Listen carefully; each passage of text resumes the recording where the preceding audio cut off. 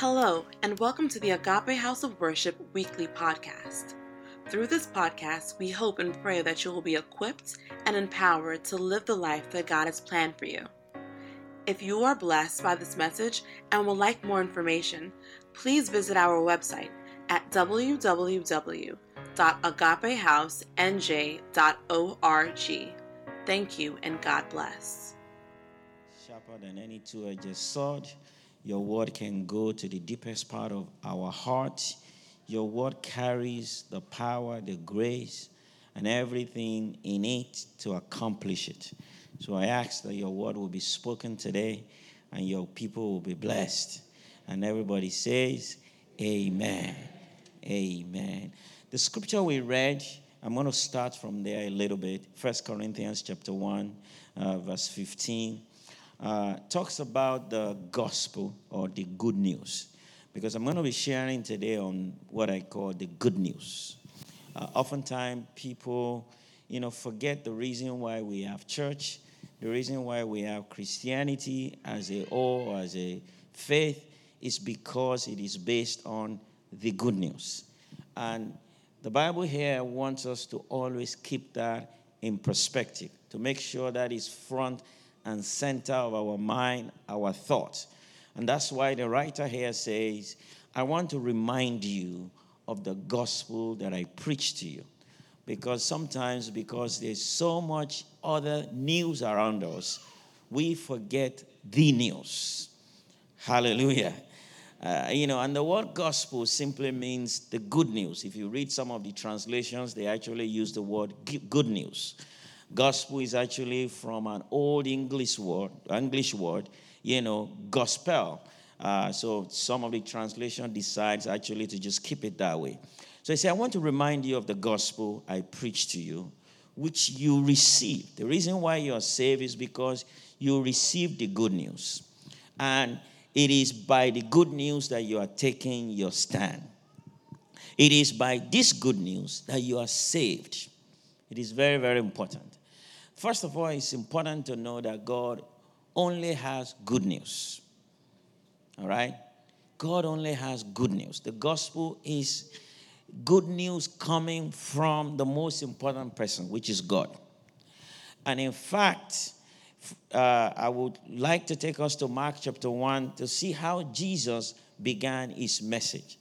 Jesus began his ministry, his preaching, by preaching the good news. In Mark chapter 1, which is one of the earlier writings, account of the life of Jesus Christ, chapter 1, in verse 4, after John was put in prison, this is after John introduced Jesus, as the Messiah, the Bible says Jesus went to Galilee proclaiming the good news of God. All right? Proclaiming the good news of God. And in verse 15, he says, he explained the good news. The time has come, he said, the kingdom of God has come near, repent and believe the good news. So Jesus went around proclaiming the good news. Now, why was good news necessary? Why was it important for Jesus to tell people the good news? Why is it important to always remind people the good news? It is important because there was bad news. See, there will be no need for good news if there wasn't a bad news. People lived under a bad news. Before then, there was a bad news. And the bad news is sin has robbed us of God's glory. And that's the bad news. The bad news is man was not able to operate at his highest state. The highest state of man is glory. So we fell short because of sin. And that's the bad news. So the bad news is we are unable to perform to the maximum level we're supposed to perform. We are unable to be what God wants us to be. We are unable to truly live the kind of life that God wants us to live because of sin. That's the bad news. And Jesus is saying, I have come with the good news. Romans 3:23 says that clearly. Everyone has sinned. We all fall short of God's glorious standard. In fact, I want all of us to read it together. It should be on the screen. Let's go. 1, 2. Everyone has sinned. We all fall short of God's glorious standard. There is a glorious standard that God has for all of us. Me, you, all of us. He created us in his image. And he created a standard to which we should live, we should operate, we should live our life. Now, sin came and caused us to fall short of that glorious standard.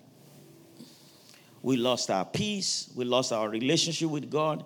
In fact, I would like to go back a little bit in that chapter to begin to address some of the consequences of sin. If you go to Romans chapter 3, which it will be on the screen, I'll read a long passage for you, and I want you to just bear with me. In verse 9, it says, "For we have already made the charge that Jews and Gentiles alike are all under the power of sin." That's the bad news. He said, we're all under the power of sin. Verse 10 says, "As it is written, there is no one righteous, not even one." Look at that. There is no one who understands. There's no one who seeks God. All have turned away. Tongues practice, not even one. Their throats are open graves. Their tongues practice deceit. The poison of vipers is on their lips.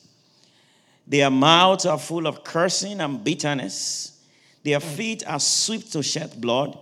Ruin and miseries mark their ways, and the way of peace they do not know.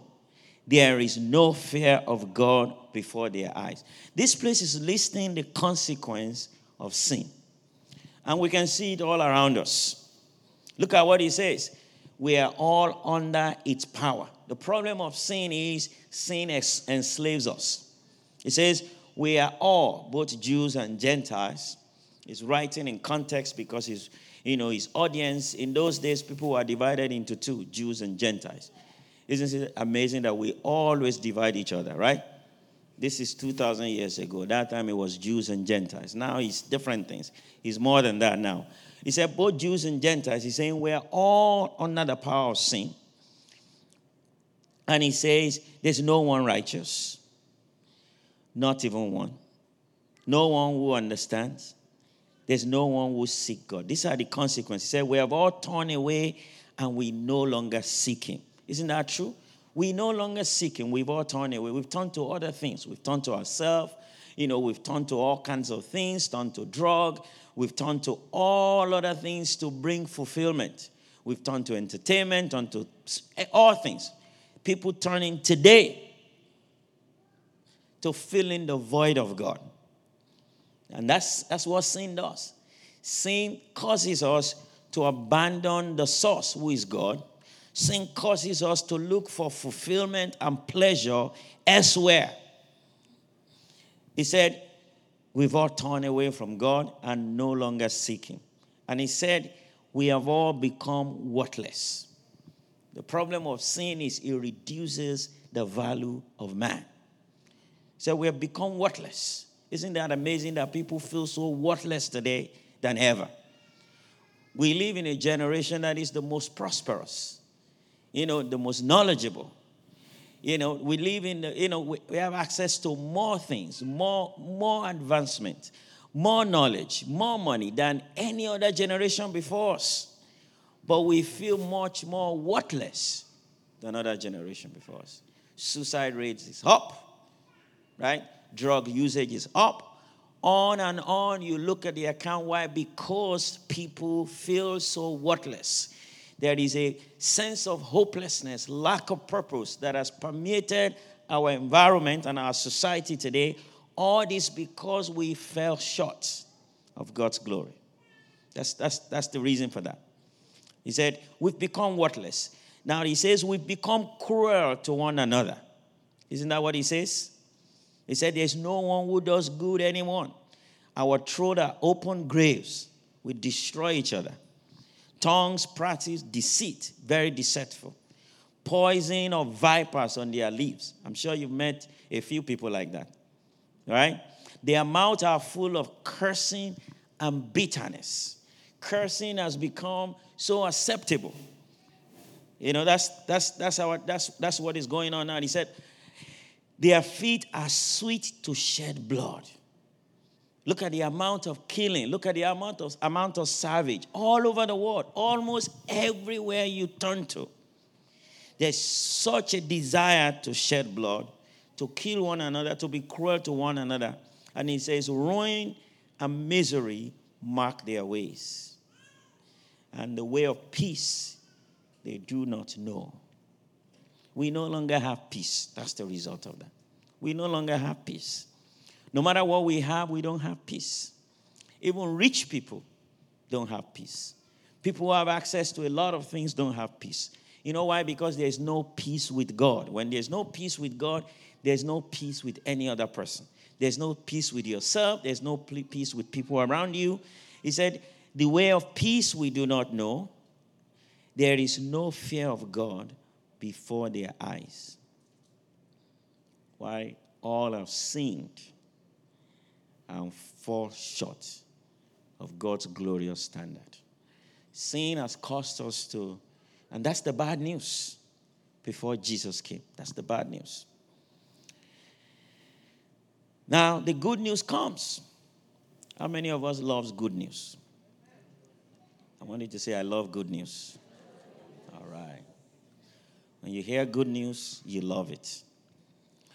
And 2 Corinthians chapter 5, I'm going to read 2 verses there, and we're going to hear the good news. And he says, all this is from God, who reconcile us to himself through Christ and gave us the ministry of reconciliation. Look at verse 19. That God was reconciling the world to himself in Christ, not counting people's sins against them. And he has committed to us the message of reconciliation. The good news is God is not angry. Wow, I think somebody needs to hear that. Say, God is not angry. God is not mad. He's not going around angry and mad. He's not mad at you. He's not angry at you. He's not an angry God looking to throw people to hell. No, he's a compassionate God looking to rescue people from hell.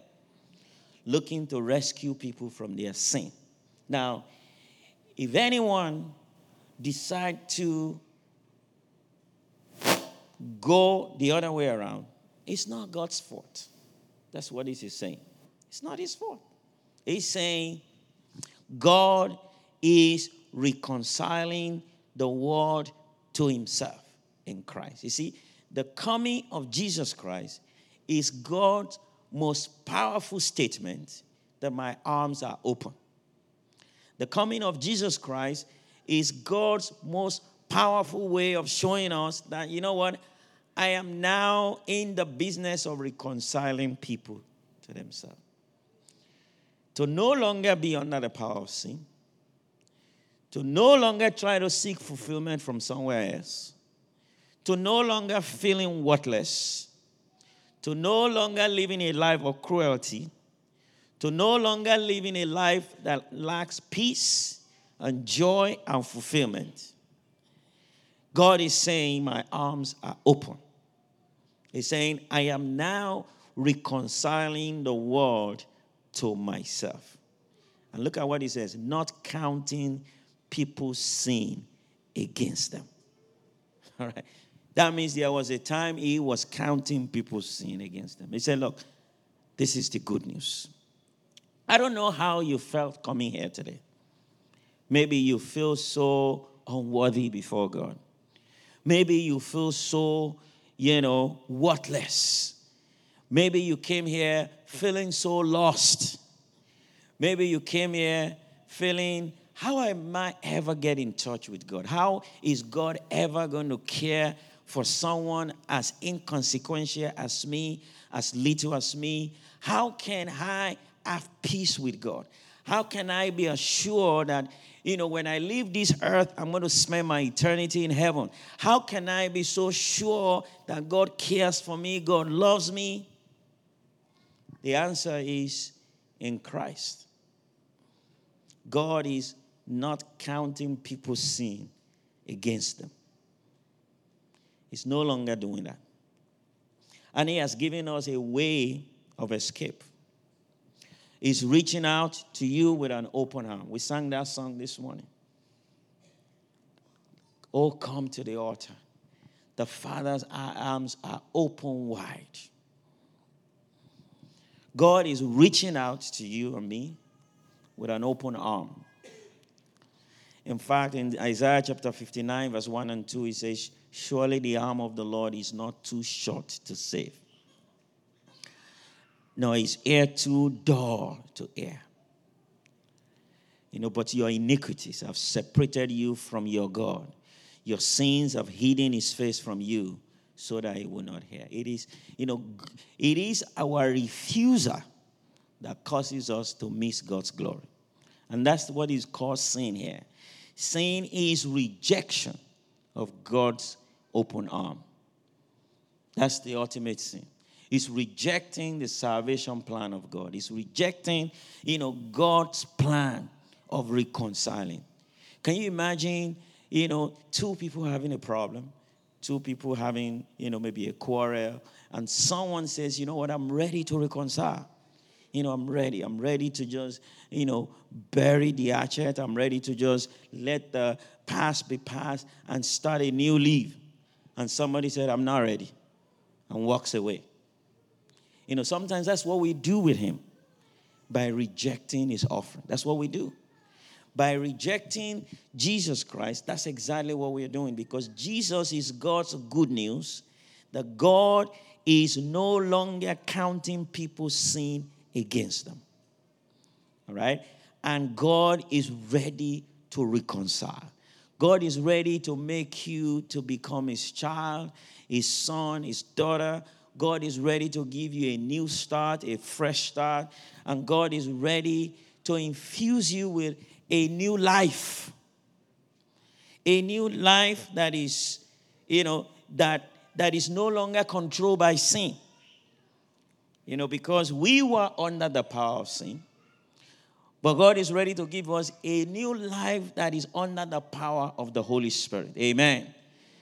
A new righteousness. He makes us righteous in Christ Jesus. God is ready to make us worthy, not worthless. He's ready to give us value through his Son, Jesus Christ. He's ready to give us a new heart, not a cruel heart. The Bible says a new heart he will give to us, not a heart of stone. That's what happened when Jesus came into the picture. And I really want to challenge you this morning to accept the good news. And I will go back to 1 Corinthians 15, verse 1. It says, now, brothers and sisters, I want to remind you of the gospel I preached to you, which you received, on which you have taken your stand. And he said, by this gospel, you are saved. What saves us is not trying. What saves us is accepting. Salvation is not what you work for. Salvation is a gift that you receive. And it saddens me that many people reject the precious gift of salvation, which is the good news. I would like to pray with you today as I round up. I'd like to pray with you. If you don't mind, please, I would like all heads bowed and all eyes closed so we can close in prayer. But I will not close without giving you an opportunity to accept that gift, to accept the good news, and to say, wow, I'm ready for that brand new life. I'm ready to reconcile with God. And if you're here, you want me to pray for you. It's very simple. It's just a simple prayer. I'd like you to lift up your right hand so that I can pray for you. Thank you, man. God bless you. Thank you. Thank you very much. I think there's more people. I'd like to give you the opportunity. God bless you. God bless you. I'll give you a few more seconds. Any other person in the house, you just wave that hand. Let me see it. All right. I want you to take another step of faith. Just rise up where you are. I want to pray so that I know who I'm praying for. Just stand up. You're just standing where you are. Just stand up where you are, and I will pray with you. Thank you. God bless you. Thank you. Any other person, please just rise up. Just rise up where you are. I think there are a few more people. Please, I'll give you 10 more seconds. Please rise up. Just stand up. Just stand on your feet. I'd like to pray with you. God bless you. God bless you. Thank you very much. Thank you for yielding to that invitation. I'd like you to put your hands on your chest. Just put it on your chest, and I will just lead you in a prayer. I'll just lead you in prayer. And I'd like you to just repeat after me. I want you to say, Father, I thank you. Thank you for your love for me. Thank you for your care for me. Thank you for your invitation. Thank you for sending Jesus to die for me, to go to the cross because of my sin. Thank you for extending that offer of reconciliation. Today, I accept that gift, the gift of salvation. And I confess with my mouth that Jesus died and he was buried and he rose because of me. Today, I put my faith absolutely in that offering that Jesus did for me. Thank you, Father. Lord, I also ask that you fill me with your Spirit. Fill me with your power. Help me to live a life that pleases you from today. In Jesus' name, amen. You may have your seat, and I'm going to pray and close. Lord, thank you today. We honor you for a wonderful time that we've had in your presence. We commit the rest of the program to your hand. We ask it will be blessed. We ask it will be filled with your presence and your power, and your name will be glorified. In Jesus' name, amen.